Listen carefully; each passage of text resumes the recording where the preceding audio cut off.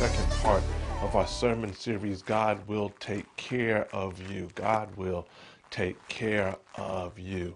And it comes from Psalms 23. Psalms 23, a very familiar psalm. Today we're going to be preaching and sharing from the first and the second verse. Psalms 23. The Lord is my shepherd, I shall not want. He maketh me to lie down in green pastures. He leadeth me beside the still waters. The Lord is my shepherd, I shall not want. Making me to lie down in green patches, leads me beside the still waters. Look, let me pray. Join me in a word of prayer as we share on the sermon today. God, in Jesus' name, we thank you for your power and your grace. Now, God, may the words of my mouth, the meditation of my heart be acceptable in thy sight. You are my Lord, my strength, and my Redeemer. The Lord is my shepherd, I shall not want. Lord is my shepherd, I shall not want. Once again, as I was sharing last week, that is a very familiar psalm to us. That is a very familiar psalm, that 23rd division of the book of Psalms. It's a very familiar piece, and we learned it, many of us, when we were very young. Many of us when we were very young, and I would dare say with you that for many of us, it has become what I call a peaceful lullaby. It's become something that we read to give comfort, something that we read oftentimes at funerals, something that we read for our children. It's become a peaceful lullaby. And I would share with you that while it can be a very peaceful kind of a statement, I believe it can also, for the Christian, be a radical declaration. It's a radical declaration of God's strength, that in the world of famine, in a world of wolves, in a world of turmoil, in a world of challenges, you can dare to be able to say with your chest, the Lord is my shepherd, I shall not want. There's power in that phrase. There's power in that statement. There's power in being able to state that God will take care of your needs, that God will make ways for you, that God will order your steps. The Lord is my shepherd, I shall not want. You've got to understand, my brothers and my sisters, that I dare you to be able to shift your thinking from a thinking of lack, from a thinking of scarcity, from a thinking of what you don't have and how you can't get it and what can't happen to you, to a thinking of possibility and potential and provision. The Lord is my shepherd, I shall not want. That if you look at this scripture, if you look at the psalmist is trying to help us to understand the power of God to take care of us. And so therefore, we're doing this sermon series called God Will Take Care of You. That I don't care your circumstance, I don't care your social location, I don't care your financial situation, I don't care the family you grew up in. I've come by to let you know that God will take care of you. Why? Because as the psalmist said, the Lord is my shepherd, I shall not want. Now, when we look at that scripture, it says what? And it leads me, it makes me lie down in green pastures, leads me beside the still waters. One of the first things I believe that you've got to understand as we look at this scripture is you've got to understand that God will lead you to what you need. God will lead you to what you need. This scripture here in Psalms 23 is a scripture of provision. It is a scripture showing that God will take care of you. It is a scripture that is allowing us to understand, the psalmist is understanding that God is a way maker. And so the scripture is written about the standpoint of a shepherd. The Lord is my shepherd, I shall not want. That what? It makes me to lie down in green pastures and leads me beside the still waters. Both of those areas for a sheep are places of provision.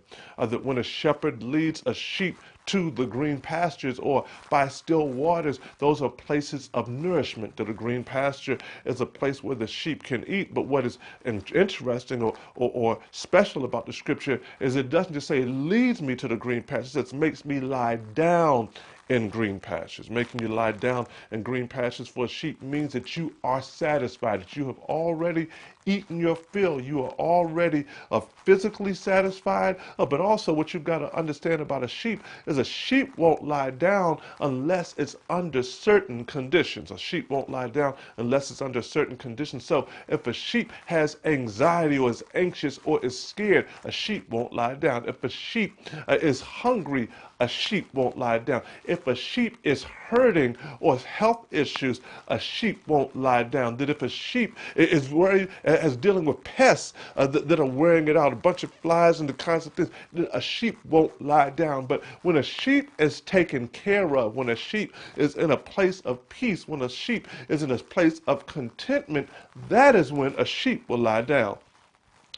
So the scripture says that God makes us lie down in green pastures. In order to get us to lie down, shaping the sheep analogy, it means that God will take care of all of your needs, not just taking care of making sure you get to eat, but deal with your anxiety and allow you to be safe and understand there are no predators around. That God, as a shepherd, will take care of you and make you lie down in green pastures. Somebody, that should be good news for you right there, because you've just been worried about how you're going to eat. But I'm trying to let you know that God will deal with you holistically, that God will take care of you emotionally, God will take care of you mentally, God will take care of you physically, God will take care of you financially. When the scripture says, the Lord is my shepherd, I shall not want, makes me to lie down in green pastures, leads me beside the still waters, it's dealing with the fact that God will provide for all of it. It's not just God will provide for a piece of it and leave you hanging to figure it out over here,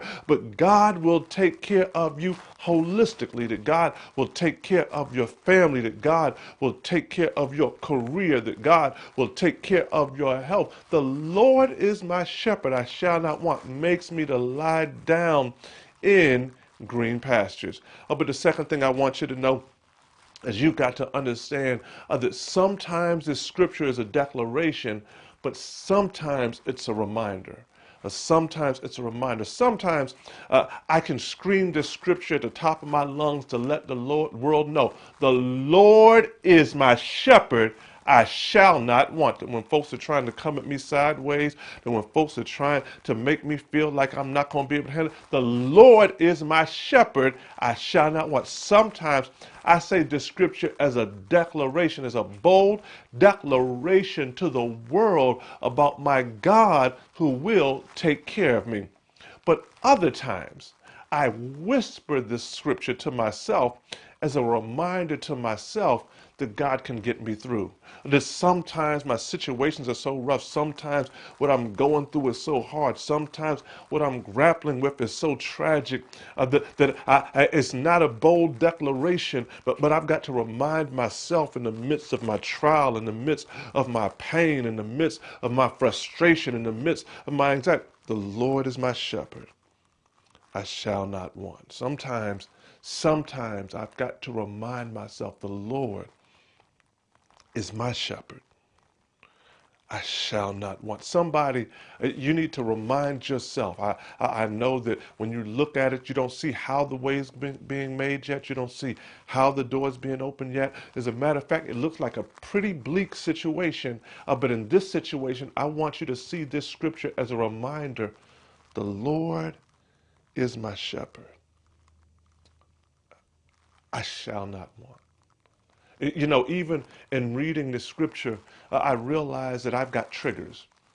Even in reading the scripture, I realize that in reading the scripture that's supposed to take me to such wonderful places, that it took me to some kind of dark, painful places.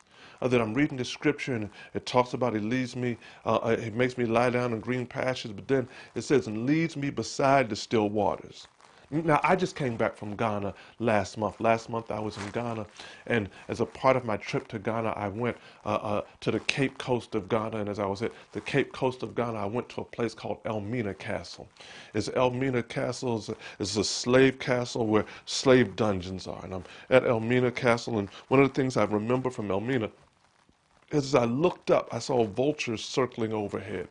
I saw these vultures circling overhead. I realized these vultures were circling overhead not because there was something dead for it to eat on right then, but because in the vultures' collective memory, in their DNA, had been shaped this memory of a time in which there was so much death there that it was a place for the vultures to always be able to eat.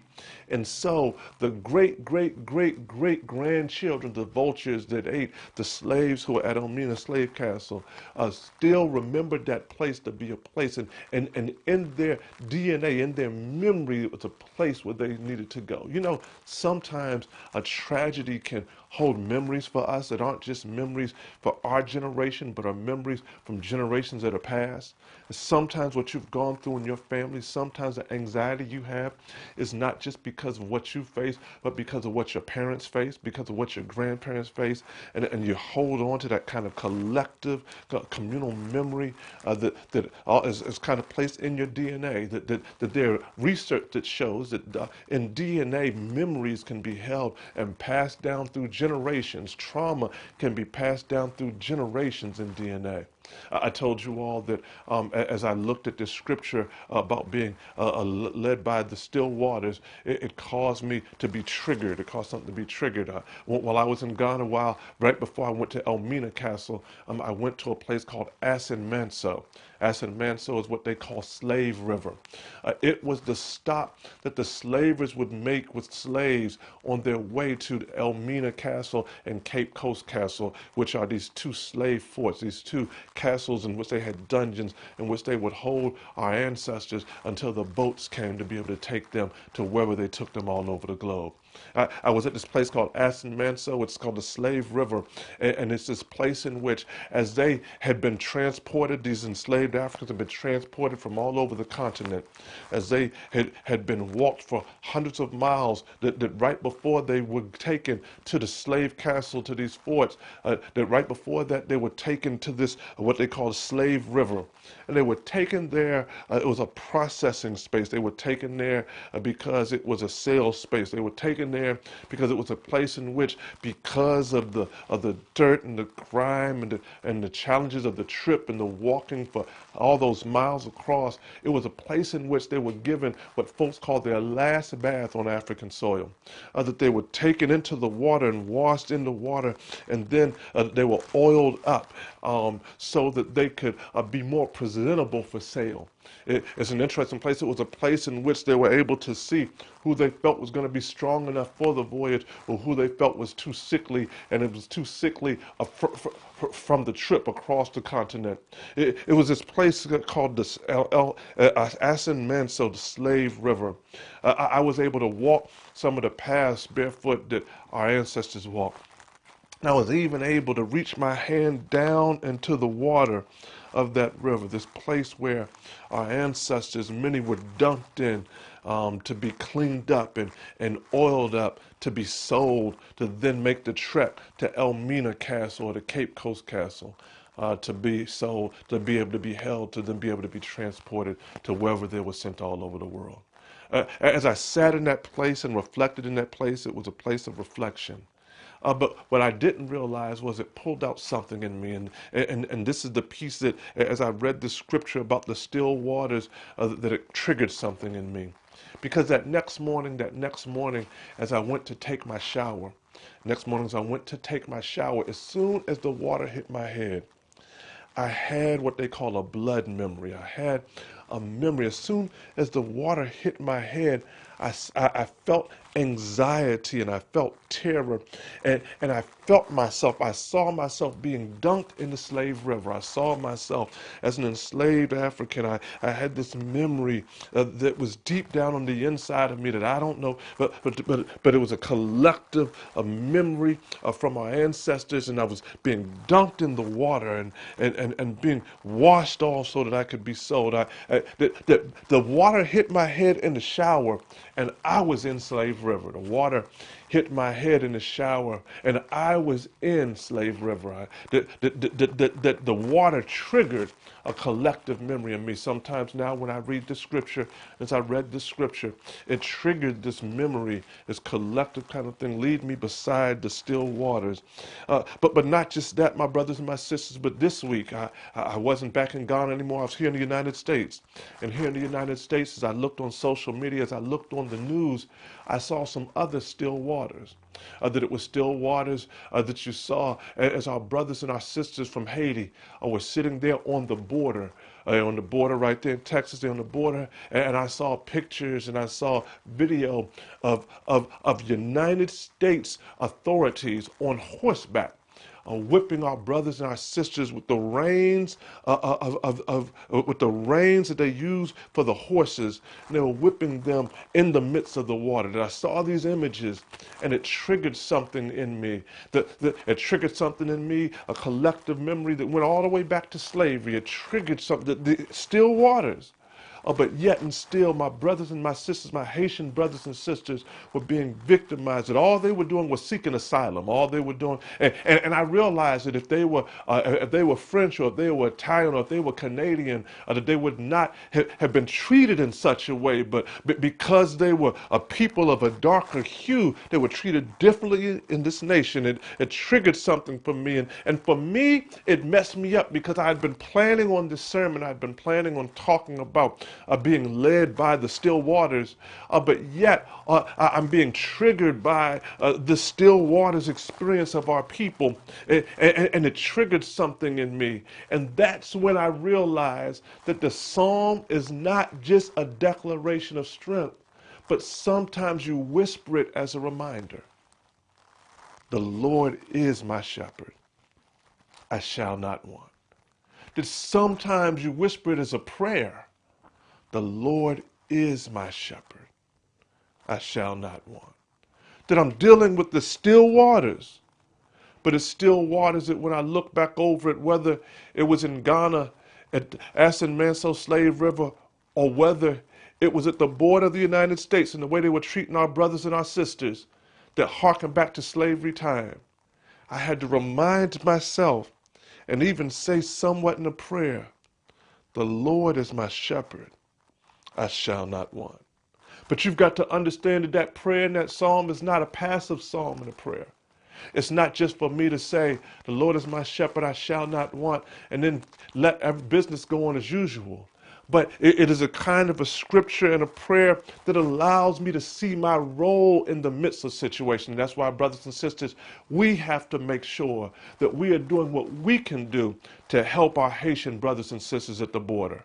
Why? Because my third point, and I'm up out of here, is I means we. When we talk about the Lord is my shepherd, it really means the Lord is our shepherd. Why? Because if you look at a shepherd, very rarely just deals with one sheep. But when a shepherd is leading, they're leading a flock. And most times sheep are in what? A flock.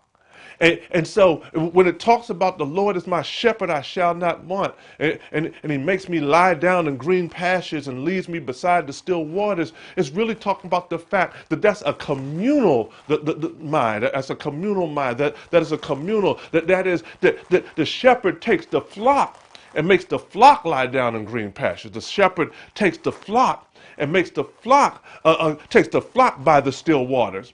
And if I miss that, then I miss the fact that I have a responsibility to assist with my brothers and my sisters who are sitting there at the border. There's no way in the world that I can sit here in the United States of America and not see the communal, the Lord is my shepherd, as the Lord is our shepherd. And because the Lord is our shepherd, therefore, I have to make my voice heard and talk to those in authority and those in leadership and those in this administration and let them know that it is not right the way our brothers and sisters are being treated, and it is not right to be able to just be shipping them back to Haiti. No, no, no. If everybody else can have a path, we can have a path as well. That the Lord is our shepherd. That's why Community of Hope is sending money down to be able to help with our brothers and sisters as an organization called the Haitian Bridge Alliance that's doing great work on the ground right there at the border. And so we're going to be sending resources down there and assisting in whatever ways we can and looking for ways that we can be helpful with our brothers and our sisters. Why? Because the Lord is our shepherd. Jesus taught us this lesson in Mark, the 6th chapter, the 34th verse. That Jesus taught us this lesson even as it seems to give reference even to this scripture with the Lord is my shepherd. That Jesus had, that Jesus was teaching, that Jesus saw a group of folks coming afar off. He and the disciples had gone off to take a break. And they saw this group of people afar off, and they started to come towards Jesus with needs and sicknesses and hurts and pains. And the Bible says that Jesus had compassion on them because they were like sheep without a shepherd. And Jesus, understanding himself to be the shepherd, he said they were sheep without a shepherd. And so he went and he started to teach them. And as he's teaching them, his disciples come up to him and say, Jesus, it's getting late, and we're in a desolate place. And so you need to let these people go so they can go and find something to eat in the surrounding communities. Let them go to the surrounding villages and buy themselves something to eat. And Jesus says, why don't you feed them? Because Jesus wasn't just going to make these folks who seem like sheep without a shepherd have to go and fend for themselves. But no, the Lord is what? Our shepherd. We shall not want. And Jesus was playing the scripture out right in front of our eyes. Jesus looks at his disciples and say, why don't you feed them? And the disciples said, man, we don't have enough to feed them. And Jesus asked them a question. He says, how many loaves do you have? How many loaves do you have? The disciples went and looked throughout the camp and realized they had 5 loaves and 2 fish. Came back and said, we have 5 loaves and 2 fish. And what did Jesus do? Jesus said, sit them in the green grass. The Bible says that these thousands of folks got sat in the green grass. Oh, I'm sorry. I just told y'all he makes me lie down in green pastures. Jesus had them sit down in the green grass in sections, organized them in sections. Jesus broke the bread and he broke the fish and he blessed it and he fed the multitude. Why? Because God will take care of you. But the thing I love about it is that Jesus didn't just do it, puff out the sky, just sent stuff down. Jesus used what they already had to take care of the need that was in front of them. And my brothers and my sisters, if we are going to understand that God will take care of you, take care of us, we've got to understand that God uses us in the process. We've got to understand, if you see anything in how Jesus was able to shape in that move, that he asked the disciples, how many loaves do you have? I'm asking you right now, how many loaves do you have? I'm asking you right now. I know that there are challenges in your home, and I know there are challenges in the community, and I know there are challenges in your region, in your nation, in the world. And I'm asking you, how much do you have? That what do you have that when we get it to God, that God can multiply it and meet the needs of the people? This ain't some passive scripture just talking about the Lord is my shepherd and so he's going to lead us and set us down and take care of everything. No, God's going to use us in the process. That God will lead you to lead somebody else. And we're in this thing together. We cannot sit and watch others be hurt, watch others in pain, watch others go through, watch others be victimized, and we don't step forward. No, if God is making a way for you, that means God is making a way for us. Why? Because when I eat, we eat. It's not just I eat. I don't just sit in the grass and I eat it all up. No. When I eat, the whole flock eats. The whole flock eats. My whole crew eats. All of us eat. That when I eat, we eat. And so if God is taking care of me, that means that God is taking care of us. That's right. Y'all need to put that in the chat. When God takes care of me, God takes care of us. Because when I eat, we eat. And God will get the glory. The Lord is my shepherd. I shall not want. We shall not want. Why? Because God will take care of us. My brothers and my sisters, I need you to hear that. God will take care of us. Today, it is my prayer that whether you are proclaiming this scripture as a bold declaration because everything's going good for you right now, or a whispered reminder because you're in the midst of a hard time, I want you just to be able to say, the Lord is my shepherd. I shall not want. Now look, one of the great things about this whole shepherd kind of sheep analogy is it talks about relationship. Scripture say, my sheep hear my voice. It deals with the fact that the shepherd is in relationship to the sheep. And if you have never accepted Jesus as Lord and Savior of your life, I want to give you opportunity to be in relationship. I want to give you opportunity to make Jesus your choice. I want you to give you opportunity. The Bible says that God loved the world so much, gave his only begotten Son, that whosoever believes in him should not perish, but have what? Everlasting life. That's available for everybody, y'all. Scripture also says that if you confess with your mouth the Lord Jesus, believe in your heart that God raised him from the dead, that you can be saved. Thou shalt be saved. If you've never accepted Jesus as your Lord and Savior, today is your day to give your heart to him. It's not about you deserving it. It's not about you working for it. It's not about you being so good. It's not about you being so perfect right now. It's just you saying, Jesus, I'm a sinner, and I want to give my heart to you. I don't want to sin anymore. I want to live the way you want me to live, be who you've called me to be. If you today want to give your heart to Christ, we want to give you that opportunity. Or you may need a church home. You already saved, but you need a church home. We want to give you that opportunity. Or you just need to rededicate your faith. We want to give you that opportunity. Right there in the chat, there's a link that you can click on so that we can be able to get some information with you, pray with you, reach out to you. Or also, if you just text the word Hope Decision, one word, Hope Decision, to 474747, you'll be able to then click on that link and just fill out some basic information so we can get connected with you. Give your life to Christ today. Get a church home today. Rededicate your faith today. Even if you just got a major prayer request, just put in your prayer request today. Hope Decision. Text it, Hope Decision, to 474747.